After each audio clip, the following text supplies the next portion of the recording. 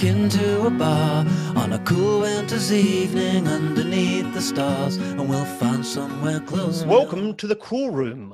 You're joining us tonight, whenever you might be listening, for another one of our sessions of the virtual Meet the Brewers series. And this one, as we've been saying quietly amongst ourselves in our little lead-up intro show, is a little bit like a scavenger hunt. We have our youngest ever member of the podcast joining us, Hugo, who is, I think, 3 weeks old. We have our furthest away ever member joining us, Casper from Ale Farm in Denmark.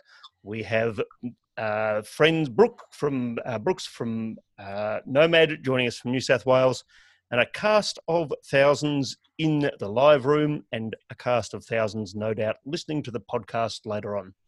My name's David Griffiths, and I'm your host tonight, along with Warren Wu and Travis Bristow. And I get the fun job of doing the little spiel at the beginning with all of the housekeeping things before the guys get to kick things off with the exciting and interesting questions. For those who haven't been part of one of these before, we talk our way through 3 or 4 beers that have been sent out as part of a tasting pack.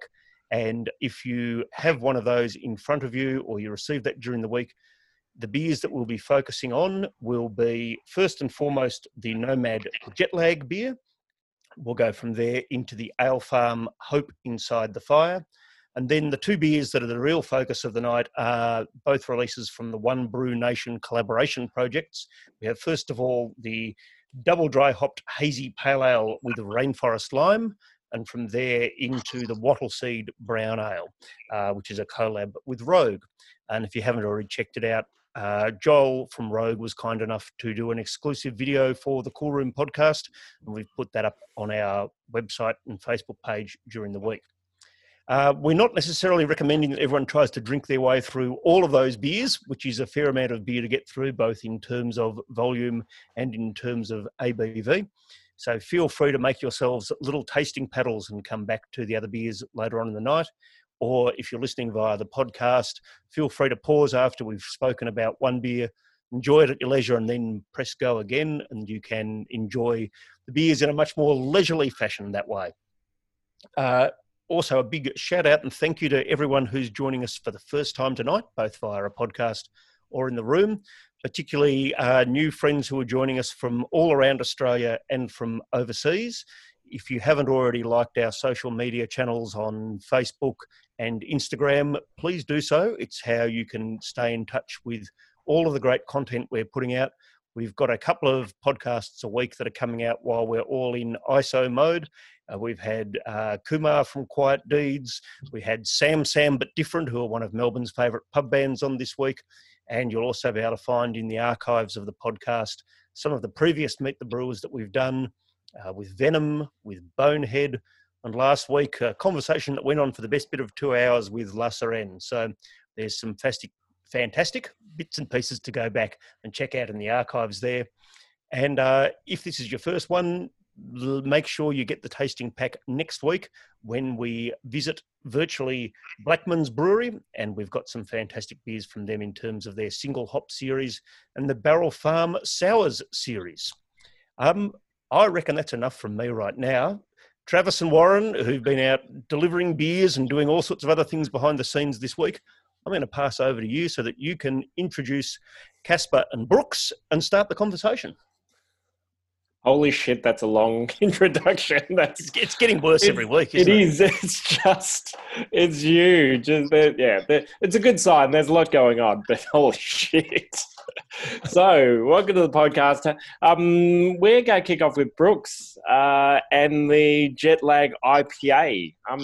So, first of all, Brooks, how did you come to be a nomad? You were overseas at the time before reaching Nomad?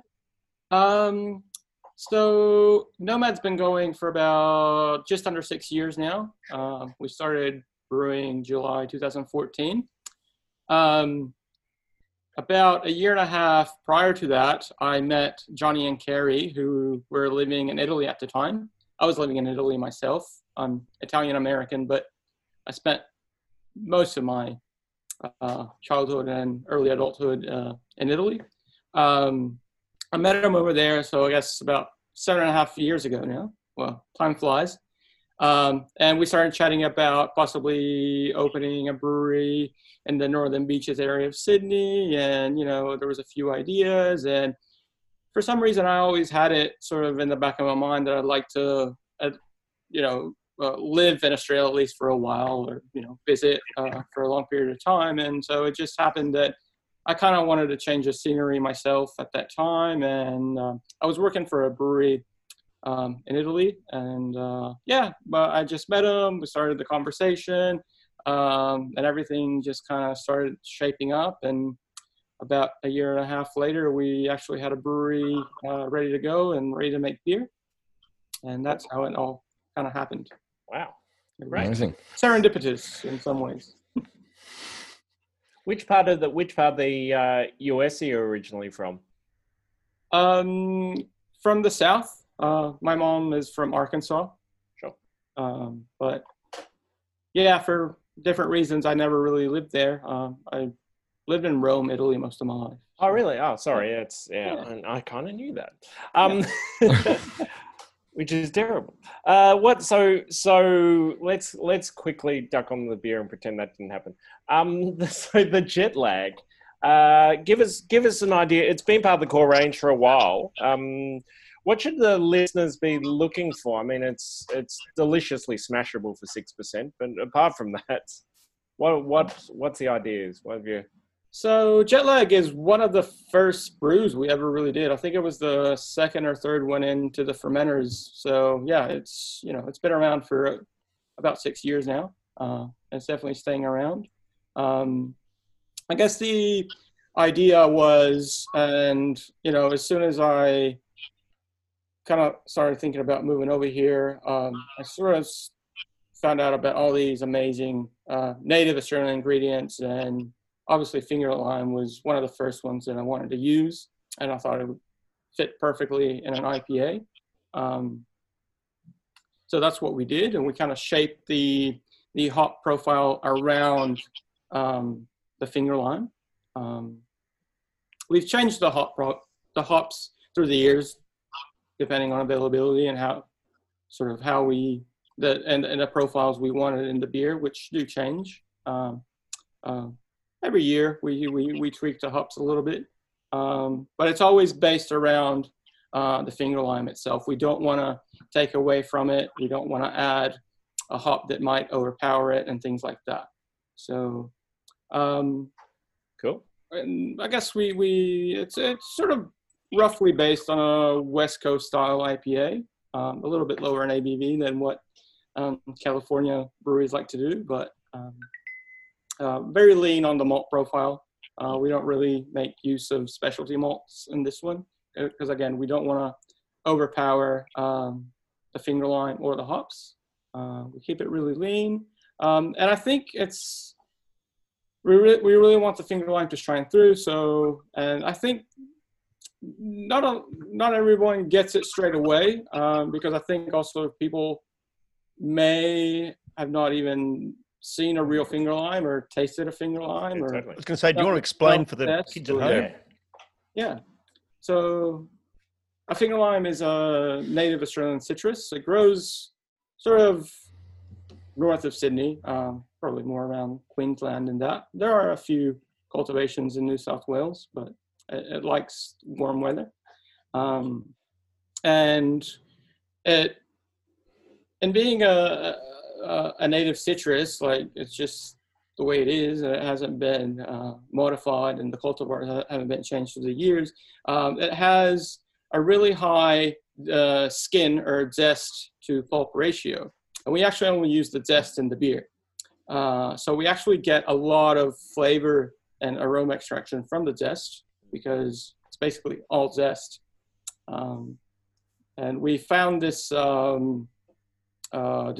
producer through a distributor, and they actually use the pulp, which they call citrus caviar, for sort of high-end cuisine and high-end kitchens. They like the pulp, but they don't want the zest. So it kind of works out well because we only want the zest, and that's what we use in the beer. We talk to a lot of brewers who sometimes struggle to get the hops that they're after. Have you ever struggled to get your hands on the finger limes? We did initially. It was hard to, get in contact with a producer or a distributor, let them know roughly how much we were going to need throughout the year. The first couple of years was a bit, but now we pretty much know how much we're going to brew throughout the year, so we can let them know when it's harvest season, how much we're going to need, and it kind of works out. Has that quantity sort of shifted over the years with brewing the jet lag? Like, has the balance changed at all, or has it always been pretty much bang on the same? Well, the first couple of years we had just started the brewery and everything was a bit, we didn't really know how much we were going to brew of whatever. But now we have the advantage that we actually set ourselves like how much we're going to brew. And, we say we're going to brew this beer 20 times this year, and that's what we do. And yeah, it works out. It's sort of an educated guess every year, but it works a little bit. And David just alluded to the scarcity of some of the native ingredients. Is that an issue that you guys have had? I mean, it seems like it's part of the NOMAD story. Well, it is a part of the NOMAD story, native ingredients. Has it been difficult in a lot of circumstances? Could you give us some examples of some hard ingredients to find?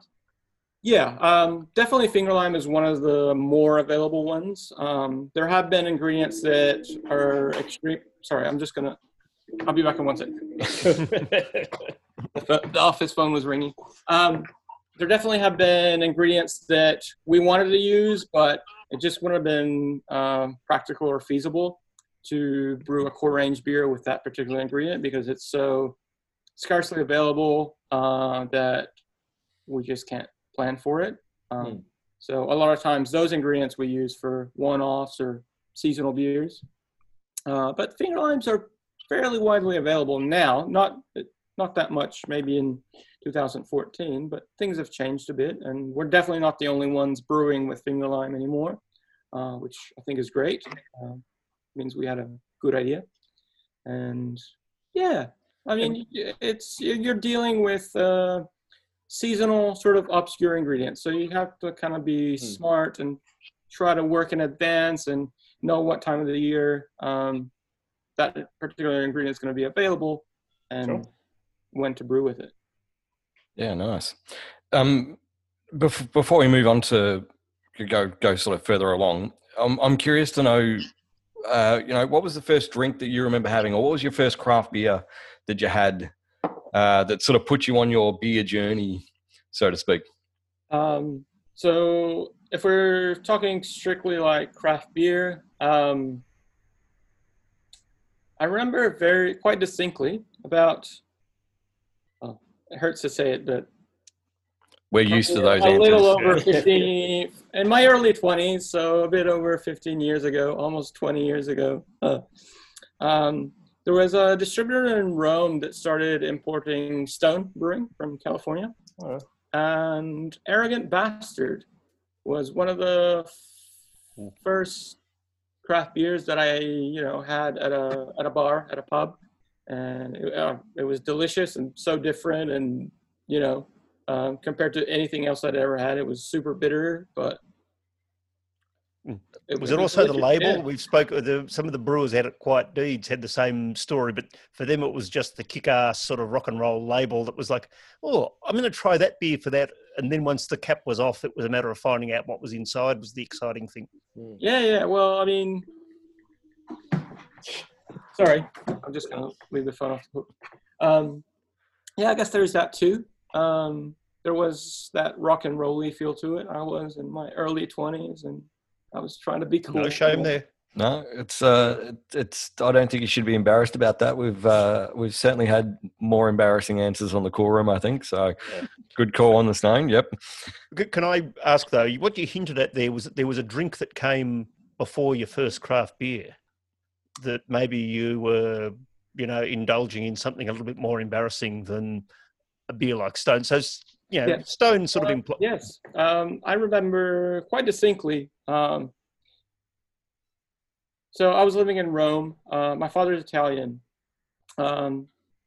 Beer, at least, used to be very much a summer drink in Italy, like, for the hotter months, the warmer months.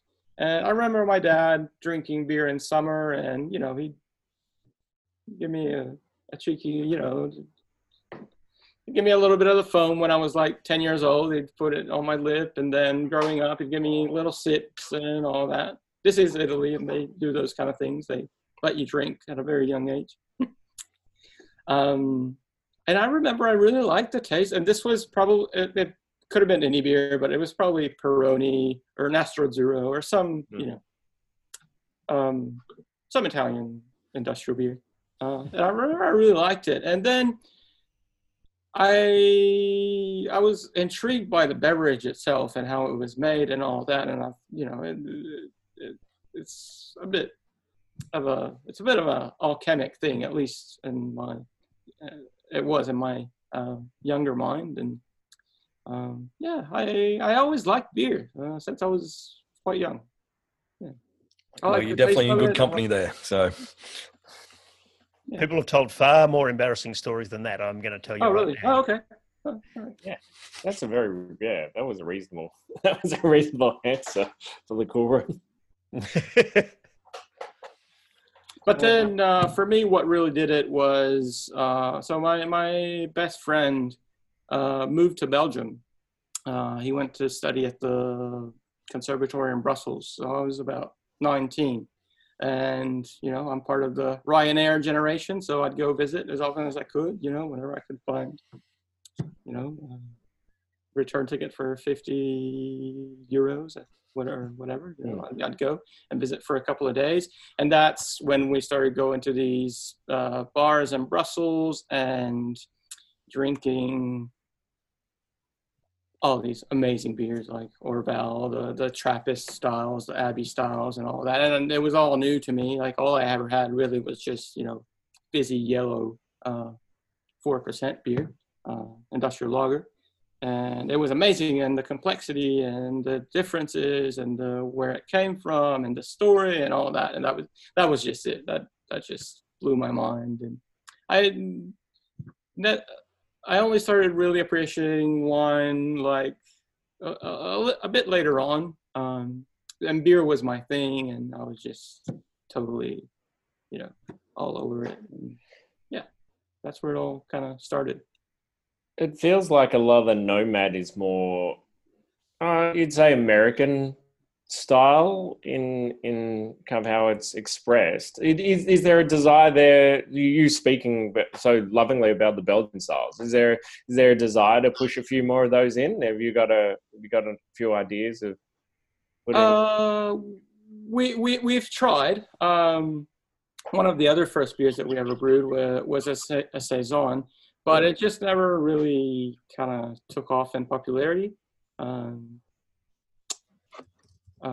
We definitely try here and there. We brew other beers like, the more European styles. But I think it's just a moment in history where, saisons will come back. They'll have their time. But it's just not this year, maybe the next. So we'll get back to you.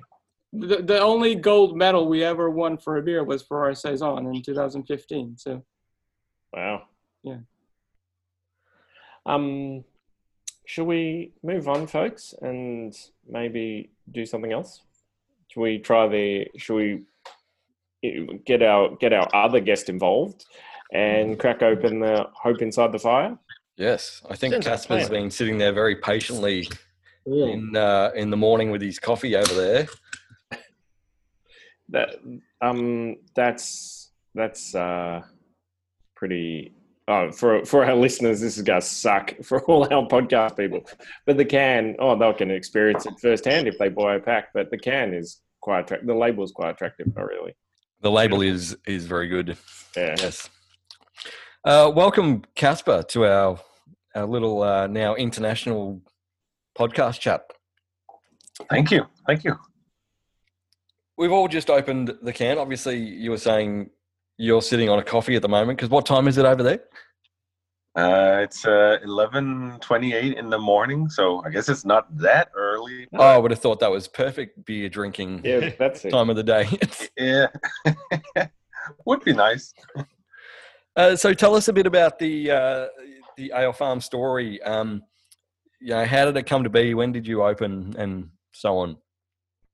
How did it come to be? Well, I'm, I guess by profession, I'm a software developer, self-taught, but it still counts. And I used to live in San Francisco for the better part of 4 years, I guess. And I just moved to the States because I thought that it would be fun. And you know, Denmark is a wonderful country, but it's very small. So I just wanted to, I don't know, explore the world, see a new place. And so I had this idea that if you develop software, you need to go to San Francisco, which was correct, and it still is, I guess. It was wonderful. I didn't know that many people when I moved over there. In fact, I didn't know anyone.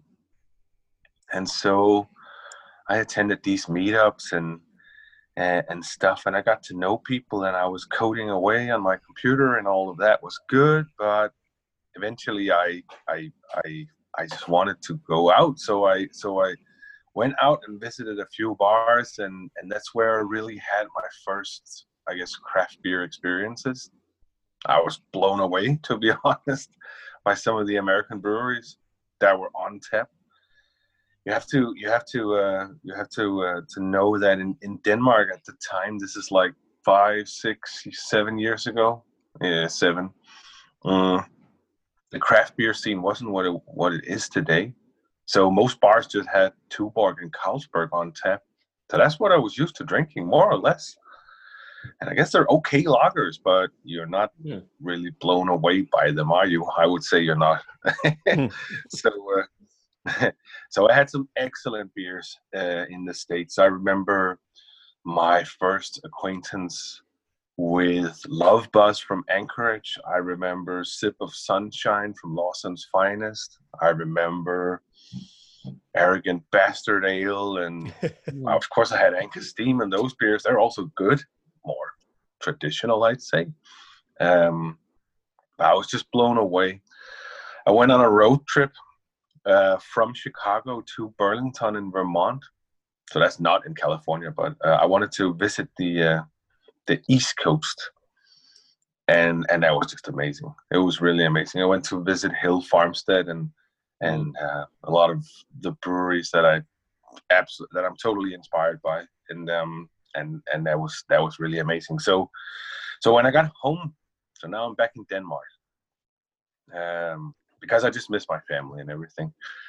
So I went home, and then I just decided that, hey, why not start a brewery? And so so when the opportunity came, I was just like, yeah, let's do it. All right, let's Sounds try so it out. simple. Yeah, That's the same thought we all have when we wake up in the morning these days. It's, let's start a brewery. We're like, You have to know one thing about me is that I'm in a good way, I'm pretty naive. So I'm just like, let's just do this thing and let's see what happens. Is that a prerequisite for anyone who starts a brewery? Quite possibly, yes. I didn't know at the time at all the level of insight into stainless steel and piping, everything that you really have to have, in order to make things work. But I guess I learned, and we learned down the line. But to begin with, we didn't know what we were doing. Not really. And so that was like the start of it, and we started out very, very small.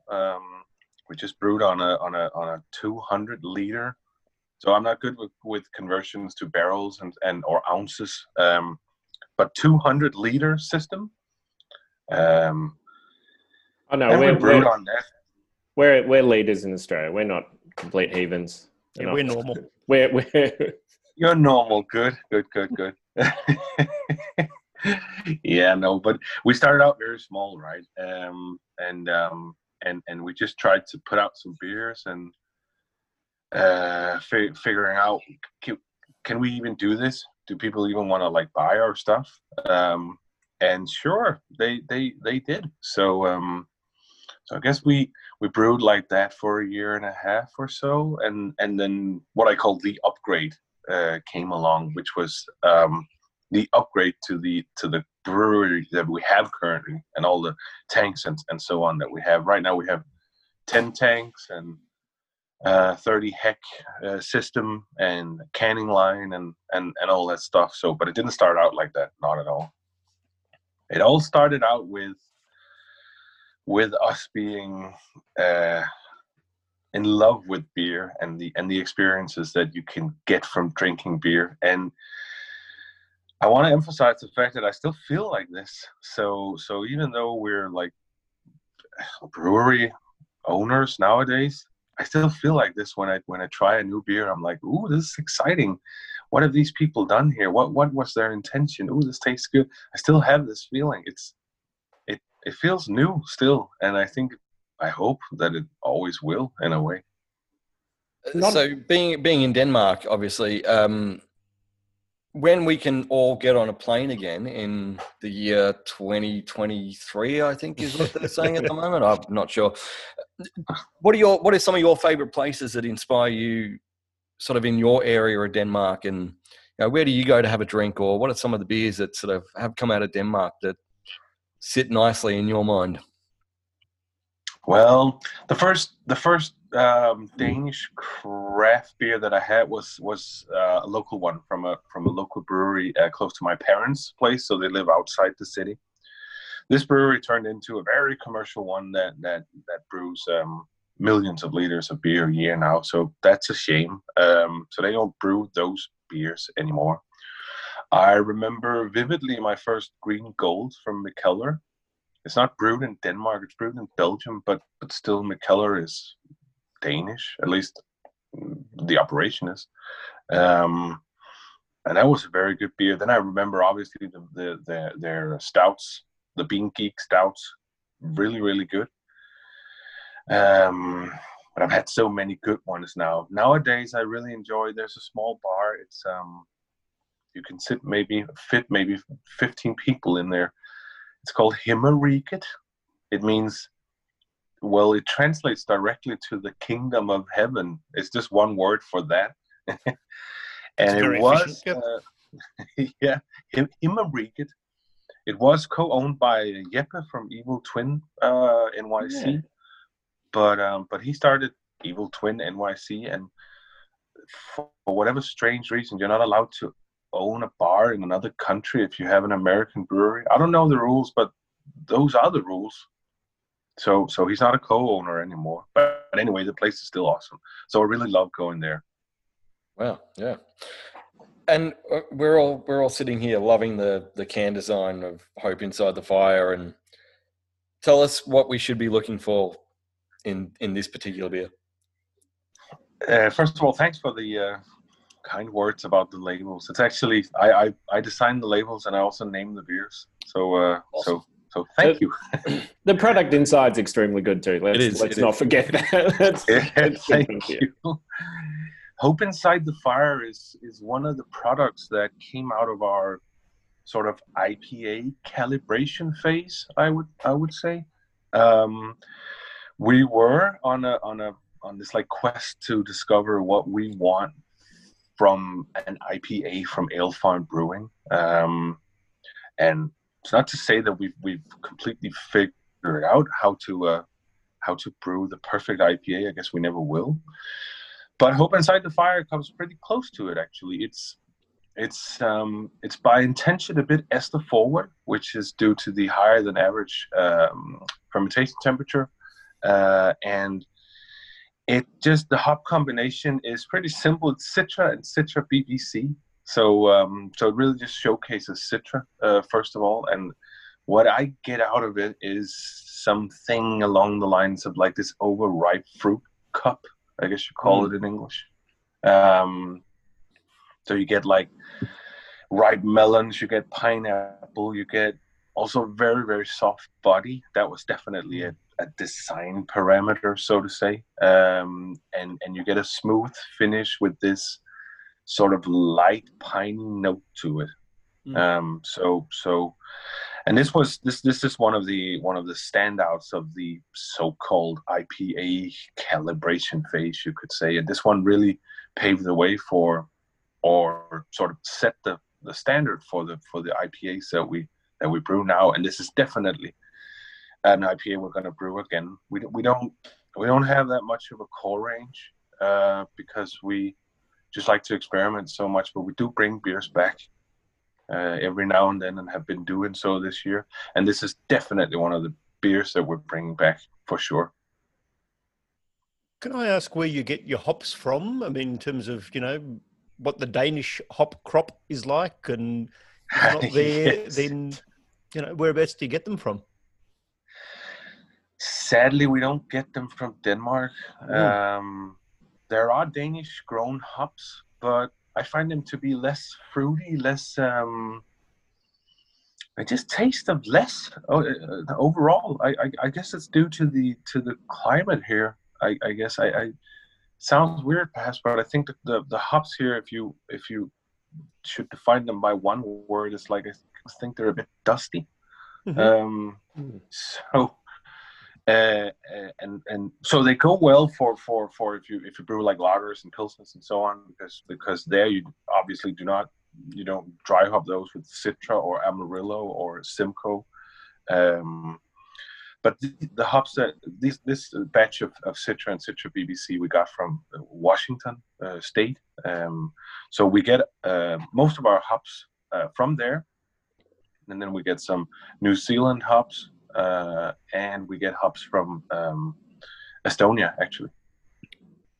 Oh. So that's about it, roughly. And then sometimes we just spot hops on the spot market because here's like a couple of kilos of Galaxy. That's extremely hard for us to contract, if not impossible, because everyone, well, it's just all on contract already, or the Galaxy that's produced. So we can't really get it on our contract. So once we discover that it's possible to buy Galaxy or something like that, we typically buy that. But I'd say Washington State for the most part. For me, the whole concept of there being a spot market for hops is a bit like the dark web writ large. I'm told you can buy bazookas and things on the dark web. I have no idea. I've never been there. But the idea of just being able to say, yes, I'd like, a couple of 100 kilos of Citra, and it magically happens. And not 100% sure where it comes from, but someone in Latvia doesn't need it today, and it magically appears in Denmark or Flemington, a few days later. That's a magic world we live in now. Some of it actually does.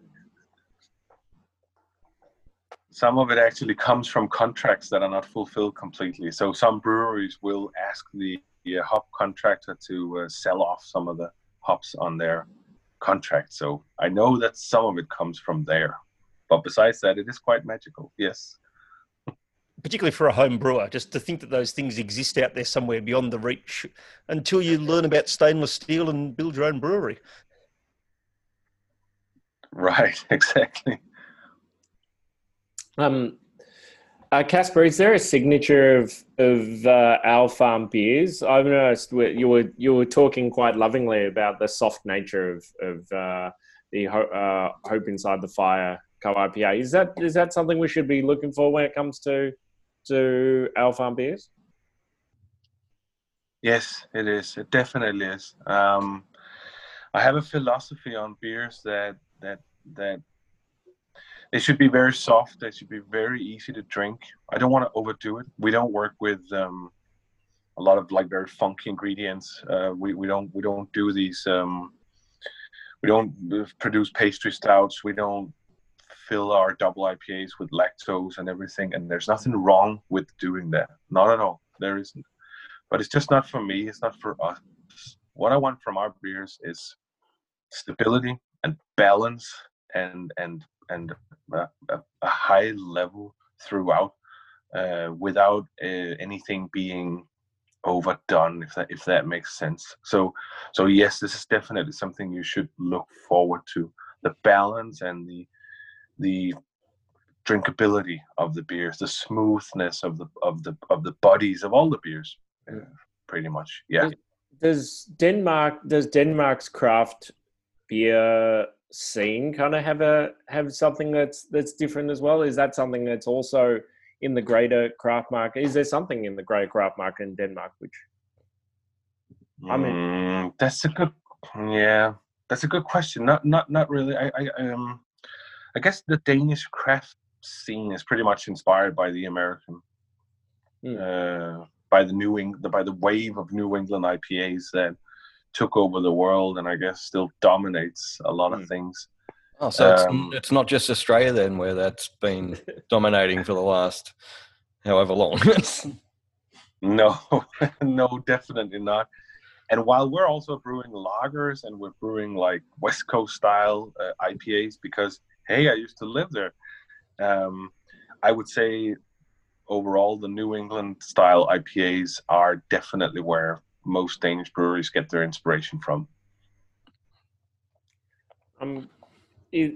Just out of interest, is sours something that is coming a little bit later now as well in Denmark? We did sours. We tasted a few sours last week, and is that something that's now a thing for you guys as well?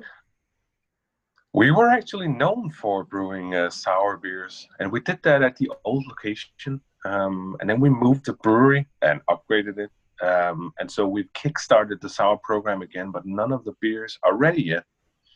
And at the time so this is like 4 years ago. And at that time, well, I reckon we were really the only brewery to release sour beers. I mean, Danish brewery. Yeah, I guess. Yeah. No, we were. I'm sure we were the only one.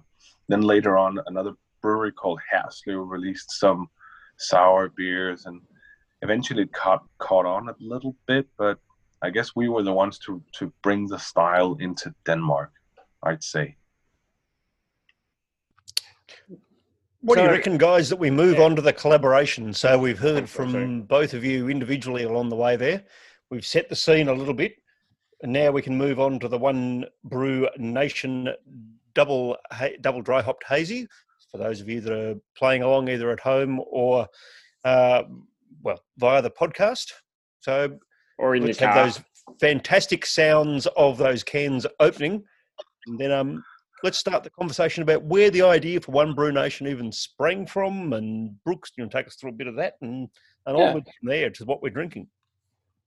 So One Brew Nation is a very new concept for brewing collaborations here at NOMAD. We've always done it in the past whenever they were visiting brewers or during big beer festivals. But with this new project, we really wanted to emphasize that this is a one brew only thing, a one-off only sort of thing. Because we brew beers and people ask us, are you going to brew it again? Are you going to, we have brewed some again, but this really wanted to emphasize that it's a true collaboration. It's a one-time only thing, and that's what we wanted to do, and that's where the name comes from. So it's very new. These are the first two. The ones we're having this evening are the first two we've ever done in this series. What was your inputs, your individual inputs into this beer? When you say collaboration, in my head, there's a million things you could collaborate with. But with this particular one. Well, another thing about this project is that we really want to showcase and emphasize the visiting brewery. So we kind of want to do what they do best, or it kind of sounds like we're stealing their ideas, which we kind of are, but we're quite clever about it. No, but really, we want to showcase what they do best, and we want to do it over here at our brewery and have them over as guests and everything. So obviously, Ale Farm are awesome, and they're really mastering these newer, modern or contemporary styles of ales. And it just seems very fitting to brew a somewhat approachable pale ale. We didn't want to go like full on IPA because we want to get it out to like a broad base of beer drinkers. So we decided to stay in the pale ale zone, but we double dry hopped it, and we did another thing that we love to do, and I like to think that we do it well. We added an Australian native ingredient, which is rainforest lime, which is one of the quite rare ones that you can only get, during certain times of the year. You have to make a reservation for whatever you need, and it's kind of hard to get. So I think that's also fitting for a one-off brew like this one. Can you describe a rainforest lime? I'm not sure what a rainforest lime is, as the name says, a native lime that grows a bit further north, like in the Daintree. It grows in the rainforest. It's even smaller. It's really tiny. If you can imagine, just imagine that a finger lime is pretty much as long as a finger, and kind of looks like a finger. A rainforest lime is more like a small berry, and even more so, it has a very high skin or zest to actual pulp ratio. So it's basically all zest, which is why it has no really commercial interest at all. But it's extremely aromatic, and it has. I always think that finger lime is a bit of a earthy citrus kind of thing going on. It smells very Australian in some ways, whereas rainforest lime is a bit more tropical. It has some like mango papaya notes that really remind me of more of a tropical fruit. I've been reading Asterix and Obelix books lately with my 8-year-old son.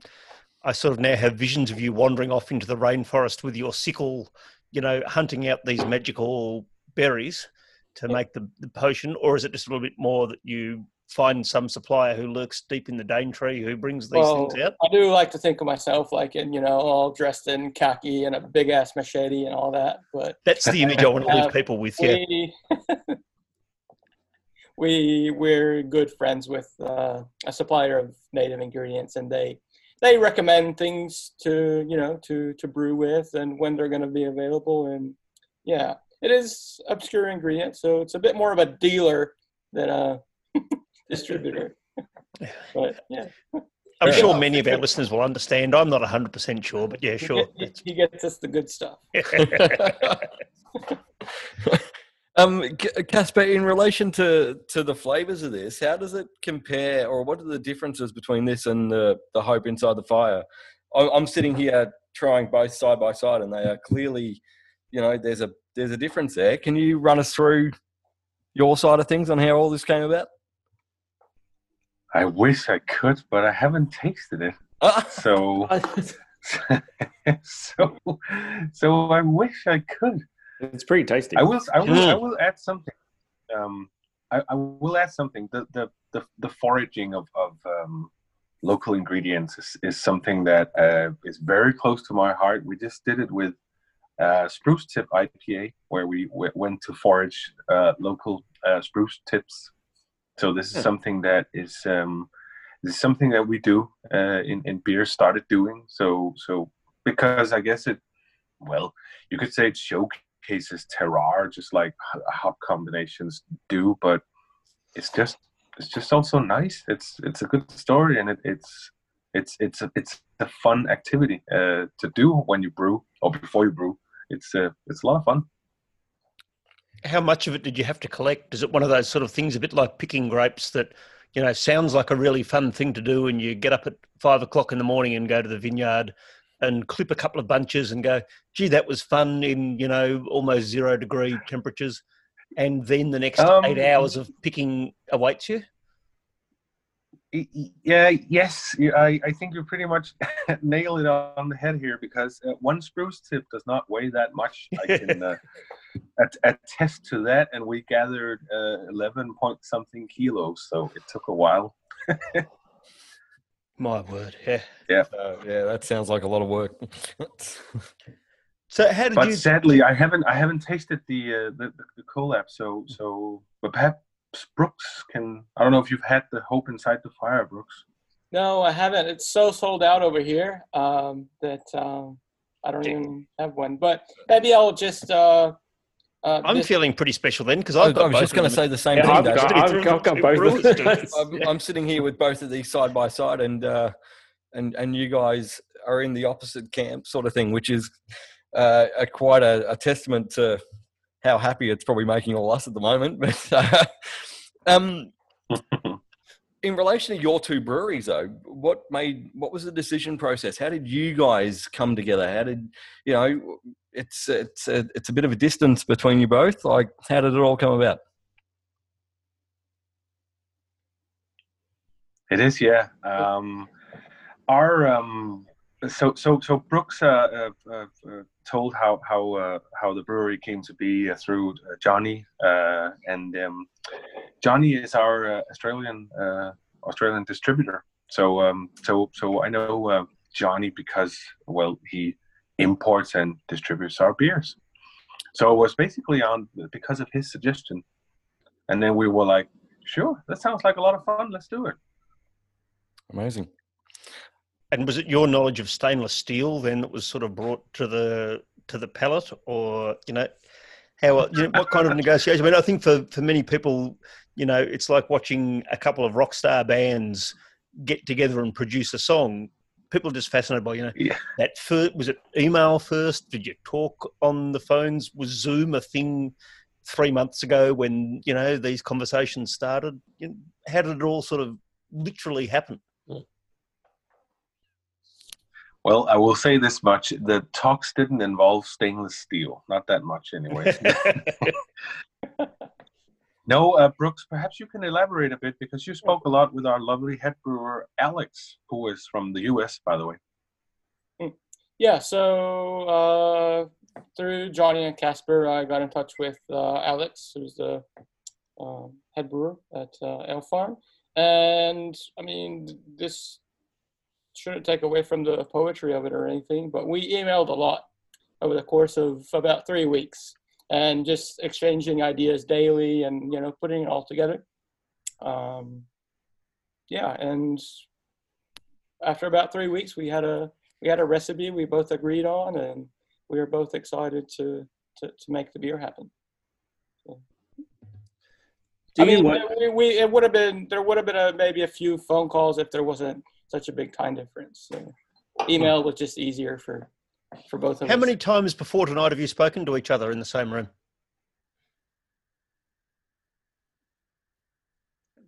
We haven't spoken to each other in the same room. So that's a very cutting question, David. No. I meant it as a good. I'm just thinking how to promo this tomorrow. So the same Zoom room, not actual room, obviously. No. The story is that Casper was supposed to come over here and help me brew the beer, but that this collaboration is a bit of a victim of coronavirus. But it would have been unjust and unfair to the concept and the story itself not to brew the beer because it was just ready to go. So we went ahead and did it. And part of what we genuinely... I will add. Go, Casper. Yeah, sorry. No, I'll just add to what Brooks is saying and say that on the day where it was announced that Denmark was shut down and that the borders were closed and everything due to Corona, that day we were supposed to travel to Australia, and I've never been to Australia, so I was really looking forward to go. So that was a bummer. Wow, but anyway, we'll be back in 2023 or whenever we can travel. Hopefully, it's not that long, of course, but it's quite an amazing story. We live in this world now with coronavirus, and it's like you said, when Denmark was closed down, and it makes for interesting talks, no doubt. It does. I feel like maybe. Off you go, Travis. Sorry, mate. Oh, no. If you want to say something, David, you can. Oh well, I did. I know that the Australian Treasurer, Josh Frydenberg, listens into the podcast a lot, and often what I do here is basically try to justify things on my tax returns, And there's a lot of people who are saying in the Zoom chat as we're going along that, Casper, you need to taste, these beers, and someone needs to get them over to you. And so when flights resume, I'm happy, at the expense of both your breweries, to grab a slab. I'll keep one out the back and bring it over to you, and perhaps spend a month or two in Denmark just sort of, knocking around with you and getting to taste some of those beers. So if that sounds agreeable to everyone in the room, and or if you're against it and you're not muted, speak against it. Oh, that's fine. So I'll take that as agreement, that proposition. So. I think that sounds lovely. Can the members of the Call Room podcast that aren't muted join you on this trip, David? Or yeah. Oh, well, it's what Josh Frydenberg will be the decision maker on all of these things, but we've got to do something with all that Australian barley. So there's some good brewing to be had there. Oh, yeah, that's true. Yeah. We've got. I've derailed the conversation successfully. Yeah, That's my job. Over. I feel like we have totally just gone down a hole. Yeah. Shall we get back on track? And I don't know, how's everyone feeling about opening up another beer? Can I ask one question, perhaps, just to delay that while people think, because we're dealing with some big cans there, and Casper, you mentioned that you name all the beers and you design all the labels, which for anyone who has only sort of the half pack that we've sent out, you'll have only got one of the Ale Farm original cans. For people who have the full pack, you have two. But if you haven't checked out the full thing, just Google Ale Farm labels. We love label design discussions and beer name discussion questions on the podcast. Talk us through what's some fantastically artistic things here, and tell Corey that he's right for peeling the labels off cans and seeing them out flat, because what you've done here are little works of art on every can. Thank you so much, David. Well, when we started the brewery in late 2014, I already pretty much knew what I wanted to do in terms of the labels. At the time, before that, many what I perceived to be many anyway, craft beer labels were like very rock and roll-ish. They were like skulls and dragons and skeletons and things on fire and swords and whatever. Arrogant bastard. Yes, exactly. And had it was just dark and rock and roll. And I love rock and roll, so don't get me wrong. But what I wanted to do here was just to create designs that are more open, that are light, that are more feminine, that have a more feminine touch to them, that are defined by like the Nordic design. Because in Scandinavia, everything is our designs are very simple. They're very clean cut, I would say. So I wanted to just create labels that are more light and open and perhaps a bit more, I don't know, new Nordic, I guess you call it that. And I've just been pursuing that ever since, pretty much. In the beginning, we had a bit more of a cartoonish look to them, but Hope Inside the Fire is an example of the more artistic look and feel that I've come to appreciate the most. The name, where does that come from? Well, this may sound weird, but as you can tell, I'm not a native English speaker. So whenever I listen to songs or read something, I will hear small passages of words that I think sound cool or good, and then I'll just name the beers after that, or I will come up with something that has a special meaning to the brewery or me or to whenever. And what I was tremendously worried about with this beer, actually, on that note, was that we shipped it out to Australia right when the forest fires were, breaking out. So I was like, oh no, I made a beer that's named Hope Inside the Fire, and that's a bit off as a reference.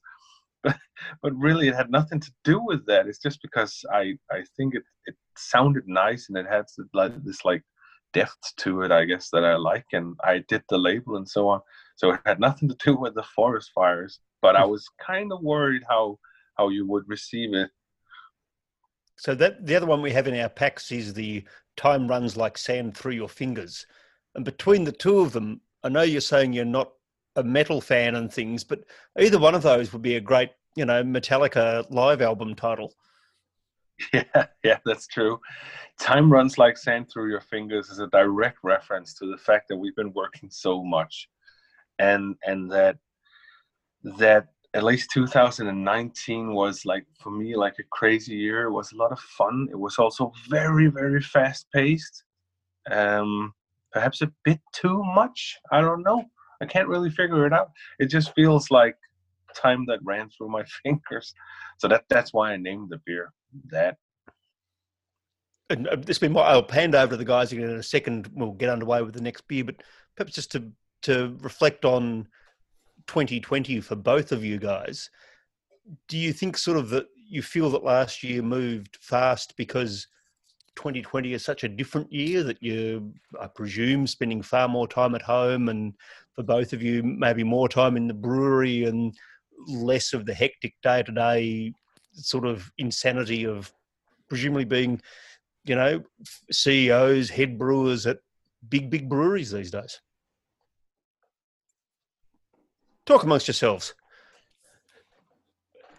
Well, I think it's a very good question. I don't excel I think at those. No, I think for Ale Farm Brewing, 2019 was a year that was defined by balancing things out, figuring out which beers to actually brew going forward, figuring out how to use the brand new equipment that was, well, it was ready to go mid 2018, but it took a while to dial things in. So, but yeah, maybe you're right. This feeling, at least for me, has come about because of the way that 2020 has developed. Yeah, that might just be right. What about you, Brooks? It's interesting. I was just thinking about this the other day, and so 2019 was a very planned out year.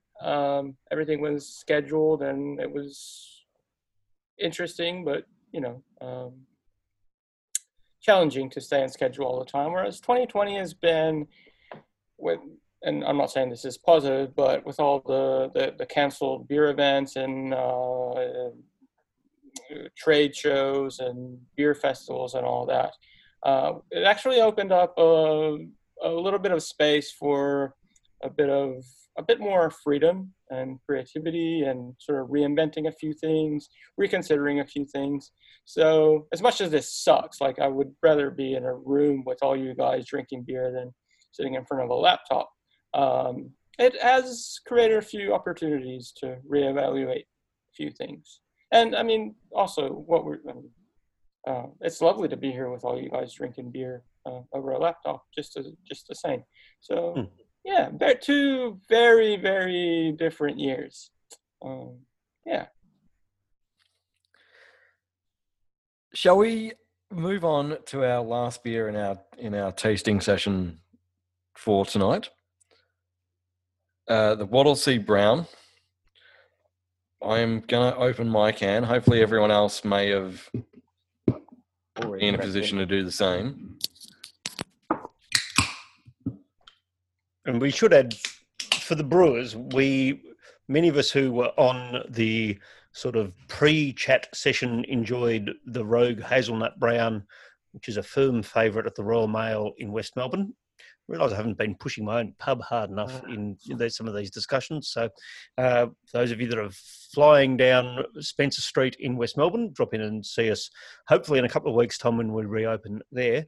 So we've had the hazelnut nectar experience that. Now we're going to have the Australian version. Brooks, again, can you tell us a bit of the story about the collab starting and how it goes from there? Yeah, so Rogue Brewery is another one of those breweries that was brought into Italy a bit over 15 years ago. And I remember Dead Guy Ale, Shakespeare Stout, they were delicious. And this was all sort of during the time when Stone was coming in, Arrogant Bastard that we talked about before, but I really like Rogue's beers. I really like their hazelnut brown. So when I found out that those guys were going to come over here, I was like, oh, we got to brew with them, and I really want to do more of a dark beer. As you know, we're going to start approaching the colder months over here. I would really like to sort of take one of their beers, or at least the base of it, like a kick-ass brown ale. I really love that beer, and add a native ingredient to it. Wattle seed is an ingredient we have used before. It's not new to us. It's another one of those slightly more widely available ones that you don't really have to plan for. It's kind of out there and available, and I personally love it because it's used as a coffee substitute. So it has all those nice roasty but creamy, slightly bitter, very coffee-like, a little nutty and chocolatey as well. So it was just the perfect ingredient for this beer base.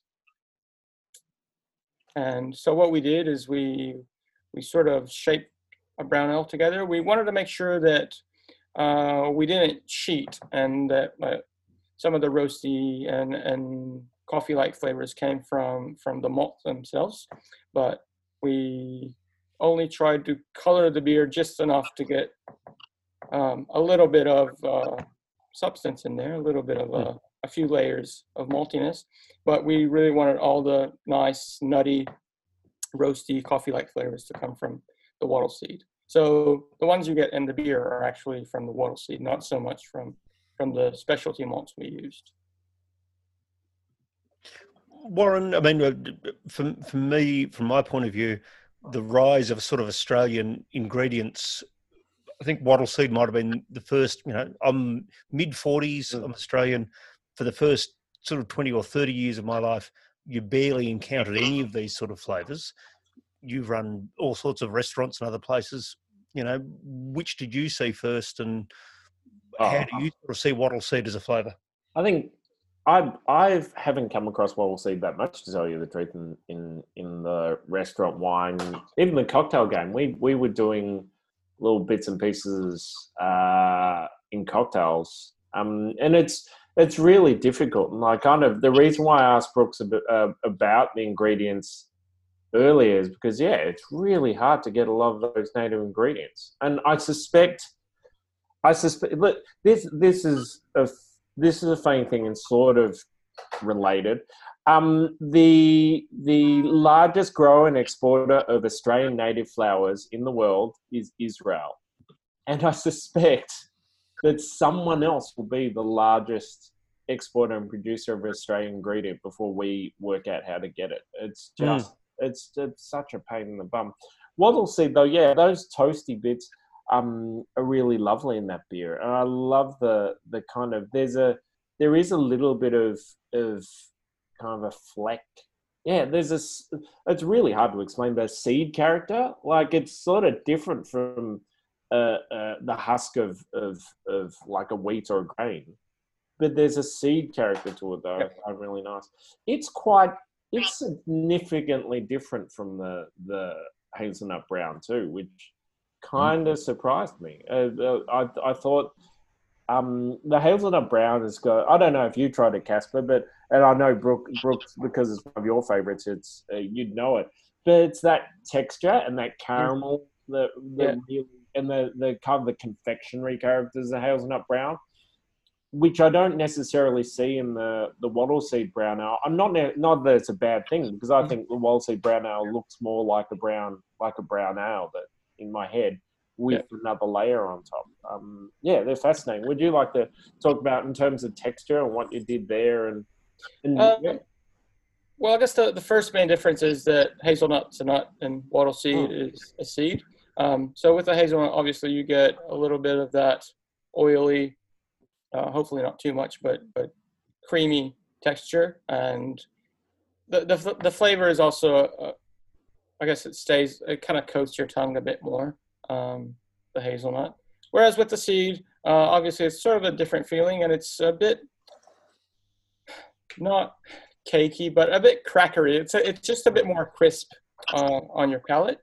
It washes away a bit quicker, which is why we wanted to layer the malts in a way that you would still have sort of that sweet, not oily, but nice creamy texture in the back, obviously.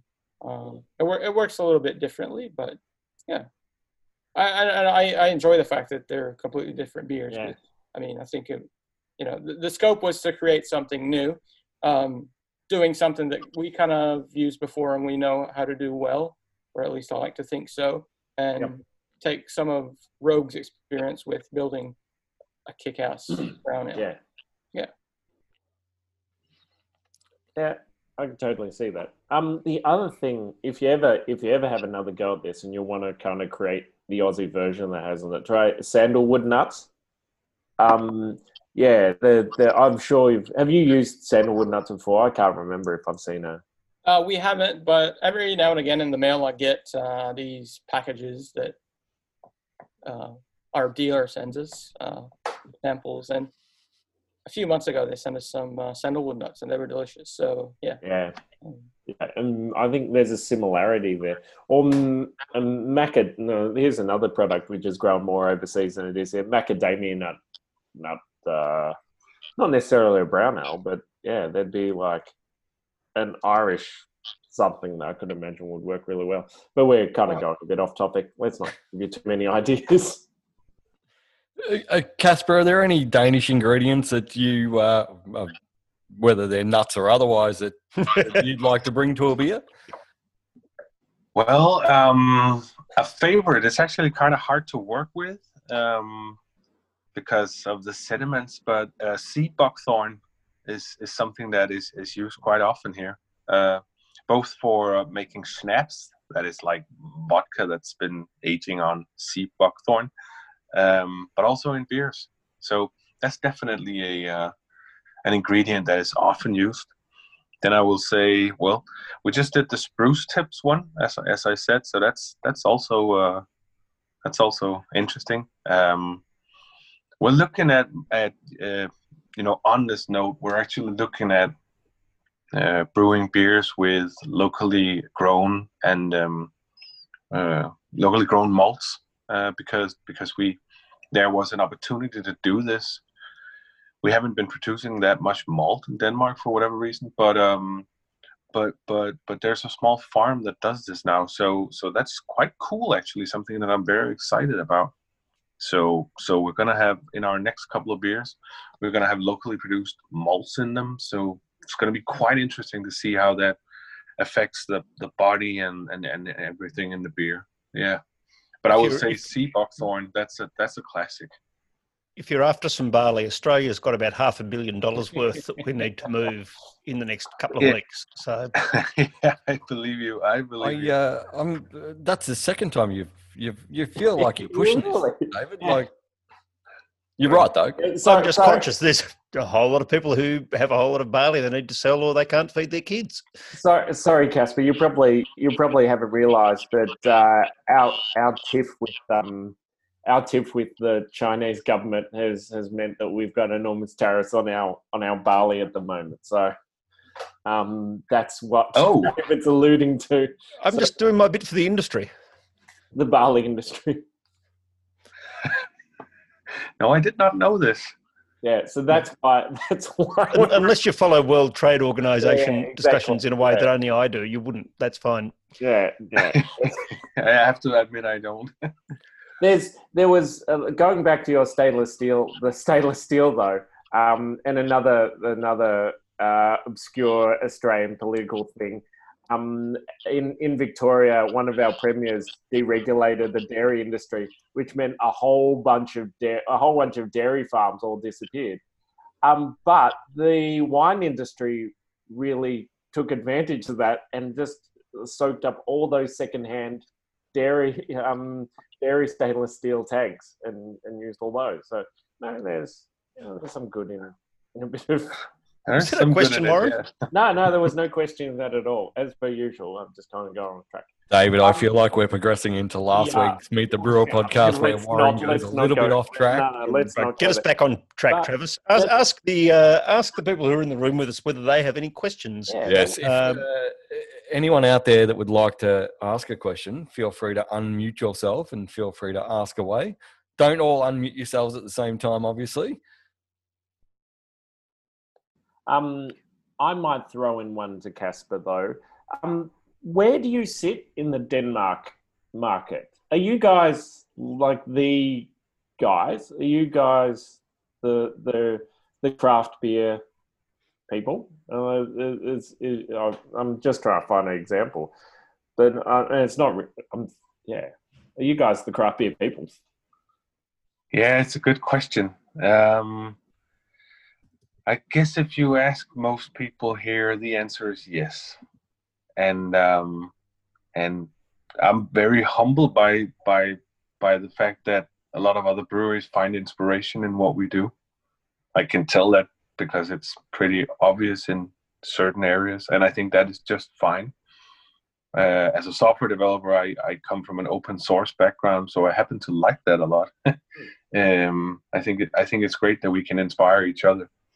But yes, I would say if you ask the regular Danish craft beer drinker, then there are roughly like 7 or maybe 10 top Danish breweries, and we're at the top of the list in most people's minds. I would honestly say, yeah, I think so. Is it a cooperative environment in terms of craft breweries in Denmark? Do you guys get together and drink each other's beers and tell it? Yeah, that's a very funny question, and that warrants a podcast entirely on its own. We've got time. I will say for the most part, the answer is definitely yes. The Danish beer industry is somewhat tainted by the rivalry of Mikkeller and Evil Twin. I was about to say, McKellen doesn't listen to our podcasts. We know that. Not since the incident. So if you want to bag them, that's fine. Yeah.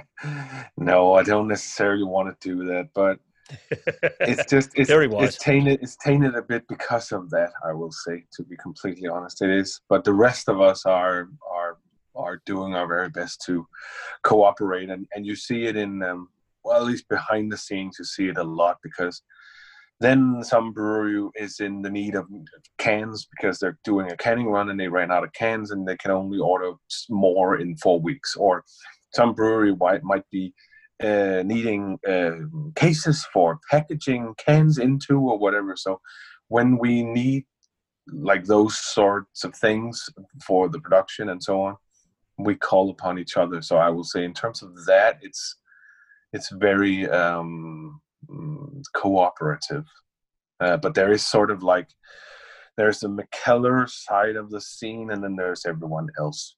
And since I am and have always been independent, we're not a part of the Mikkeller scene because they like to do things their own way, and they like for people to act in a way that is in accordance with how they think people should act. And I do not believe in that, not personally and not in business. I think everyone should be allowed to be creative as they please. Brooks, do you find the same thing in Sydney? Is it are you guys all loving and caring and sharing? Yeah, I think so. But I think it's there. Like, for example, in the last at least 5 years, there's the breweries in Sydney have quadrupled. There's a few breweries in Sydney that I haven't even had their beers, or I really don't know them personally, which is my fault, really. But there's a lot of us, but it still is a really good scene. It's very genuine. Just recently, 2 or 3 months ago, a little before the whole coronavirus thing, we did a sour beer festival that Batch Brewing organized, and it was lovely. Like, everybody there was great. It was good to catch up with some fellow brewers. The people there were awesome, and yeah, it's still a really good time. I know there are some rivalries out there, and some things going on every now and again, but I think that's normal. It is business after all sometimes, but I still enjoy it. I still enjoy the scene, but there are some breweries that I don't know too much about right now. Which I guess Can I sort of ask in the get coronavirus out again? for both of you, is coronavirus sort of and the lockdowns and being able to access, whether it's just ingredients or cans or production or shipping, do you think that's changed those relationships? Is that sort of the thing where brewers are now finding themselves in the same boat and helping each other more, or is it just business as usual and not much has changed? In our case, not much has changed, but so in the area we are in Brookville, there's 4 breweries and a distillery. So we're all good neighbors and we exchange favors frequently. So not much has changed in that sense, because somebody might run out of some specialty malt or a pack of yeast or whatever. That happens frequently enough. So not much has changed. But I do have to say that there have been quite a few, at least for us over here in Australia, a few disruptions in the supply chain, and we've had a little bit of trouble here and there with some ingredients and supplies and things like that. You have to really plan ahead now, because whatever had a like a 2-week turnover or whatever now is 4 to 5 weeks with some possible delays. So it has been a little tricky here and there. Casper, how about you? Yeah, well, how has it been? I mean, in terms of getting supplies from our suppliers, malts and so on, it hasn't really been a problem at all. Not here. We've seen slight delays in the production of cases for cans and so on, but I don't know if it was delayed before Corona even as well. I'm not really sure, actually. So while I cannot really pinpoint anything that changed in that regard, something did change due to Corona. And I think, with all due respect to what has happened elsewhere, I think this change in particular is a good thing. At least for Danish breweries, what happened was that we had to come out of our shell is not the right word, phrasing, I guess, but what happened was that we just said, and it's pretty apparent in everyone's social media streams, the breweries just said, well, listen up, this has happened, and now it's not so much about whether this beer has been dry hopped with this and that, or it's not about features anymore, so to say. Right now, it's about us as people. We run these breweries, and we absolutely need your help. And that's what pretty much everyone communicated to their followers and to the beer drinkers in Denmark. And I think that made for a very, very direct connection between us and the beer drinkers. And I think that connection or the creation of that connection is something that's very, very good, and it's very, very beneficial. To me personally, it's been very inspiring. It's been super amazing to talk to so many. I've spoken to hundreds of people during Corona that I would otherwise not speak to, because they would just buy our beers in the stores and they would leave a rate on Untapped or whatever, or rating. But it's been a very rewarding experience, I would say, in terms of this particular perspective. And I think that's one of the things we've been interested in exploring on the podcast, is that idea of everyone agrees about the terribleness of the situation overall, but what silver linings can everyone find in that? And it's really interesting to hear that that's the one you're taking away. Most brewers are finding some way to do either new things or new experiences and new connections. I've got a question here on our little Zoom chat from Ryan, who I think's a long-time listener, first-time Zoom chatter. He can't actually ask his question himself because he's pouring tomato sauce on a meal at the moment, and that's going to make it a bit hard. But he says that when he thinks of Denmark, he thinks of it as a cool, clean countryside with lots of fields, and probably that image that I'd agree with, exactly what you're just almost describing when you're talking about your image design for your cans. And he's asking, are there any plans for a wild ferment, sort of beer to make use of what Australians at least think of as sort of the natural habitat that Denmark has? Yes, there is. We're experimenting with it as we speak, or these days. To do wild fermentation, we're actually experimenting with, or we have in the plans to order a cool ship, I guess you say in English, and to place it on the roof of the brewery. So that's definitely going to be interesting. And again, it's a part of our roots. It's a part of our history, not Denmark, but a part of ale farms history, to do mixed fermentation saisons. So we just moved the brewery, and so we had to restart the sour program, and we are restarting it with wild fermentation. Yes, absolutely.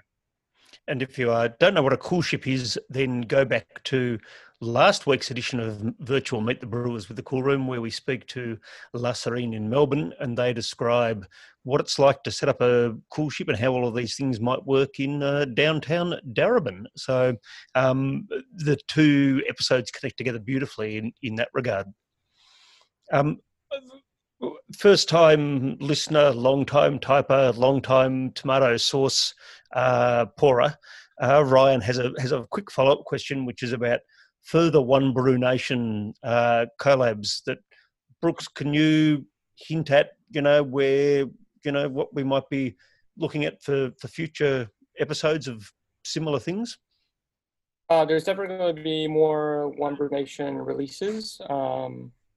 At the moment, nothing's going to happen in the next couple of months for sure, but we will definitely get back to it when things open up a bit more. And Can you give us, are you talking to people in, let's name continents? And how about this? Even I'll interpret.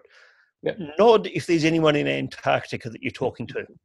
Okay, no one in Antarctica. Anyone in North America that you're talking to? Quite possibly. That's. Yeah. I don't want to draw you out too much. I'm not Virginia Trioli, but I'm just trying to get a little bit of a touch. David's angling here. He's trying to get the inside information. That's all right. We know that once the information becomes available, we'll be the first in the know for that. So, yeah, for sure. Is there anyone who wants to wave at me as we do in my son's school meetings to say they've got a question? Well, if that's the case, can I first of all, before I formally say thank you, I invite you both to share?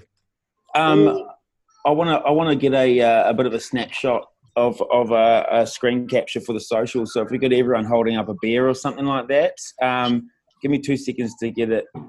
Ryan, I didn't think you could speak because of all that sauce, but I know, right? Yeah, apparently. I had to clear my mouth very quickly. Sorry, guys. I've been very quiet. Yeah, cool. So and we go in 3, 2, 1. Cheers. Excellent. Thanks, guys. I'll go mute again. There we go. That was something new for the podcast. Yeah. Well done, Ryan. I'm hoping to see that photo really soon. Perhaps, guys, I'll start with you, Casper, and then Brooks. Can you tell us the social media that people should be following for your breweries and for yourselves, if you want to spruik that as well? And then we'll wrap up and say thank you if no one's got any other questions. Yeah, so for Nomad, obviously, Instagram's a big one. We try to keep it updated daily. And Facebook as well for a few more detailed infos and things like that. So Instagram and Facebook. And we also have a newsletter, so sign up for that. It's always good to get. Does it come out in hard copy? No, it doesn't. Oh, that's a bit. It might have been like a wrestling dirt sheet, which is, sort of kept the tradition since the 1980s. Casper, how about you? What's the... Yeah, For us, it's well, we're on all platforms, I guess. We're on Twitter and LinkedIn and Facebook, but my favorite is Instagram. So if you should follow us on one platform, I will say at Ale Farm on Instagram. Ale Farm Brewing even. And of course, we'd encourage you to follow Cool Room Podcast on those as well, if you haven't already done so. That means you can stay up to date with all of the fun things that we're doing, such as our next virtual Meet the Brewers, which is next week with Blackmans. So Travis has been hard at work with them. I'm taking the long drive down to Torquay next week, making my son do some sort of bushwalk in the terrible Melbourne rain and 12 degrees along the Victorian coast. We might see if there's any spruce tips or wild things that we can forage for some homebrew just to make my son's life completely miserable. We'll ship them over to you, Casper, when we ship over the beers that you've been working hard on. Can I say to both you and Brooks tonight, it's very generous of you to give up your time, particularly at the time of day that you're both in. So thank you for that. Thank you. Thanks for having us on. Yes, And thank you so much for having us. A pleasure, guys. And to Travis and Warren, thank you for navigating our way through these fantastic tasting packs that we have. Cheers, David. Always a pleasure. And the beautiful thing, if you're participating live in this, is that you get to sort of sit around while we reopen all of the mics and we turn the recording things off and just have a yarn amongst each other about the beers that we're having. We encourage you to be part of that if you've not been part of that before. Thank you. You've been in the Cool Room. Hey there, Cool Room listeners. We've got a little ad for you. No, we're not asking for money so that you can advertise quality mattresses, razors, or any of those other sort of things that seem to get advertised on podcasts. What we're looking for is other fun podcasts that would like to share a 30-second ad with our listeners, letting everyone know why they're so great, and in return, letting us share a 30-second ad for the Cool Room. We know that right now there's a whole lot of people who are looking for fun new podcasts to help them while away their isolation hours, so if you've got something to share, drop us a line via our Facebook or Instagram accounts. Right, ad over.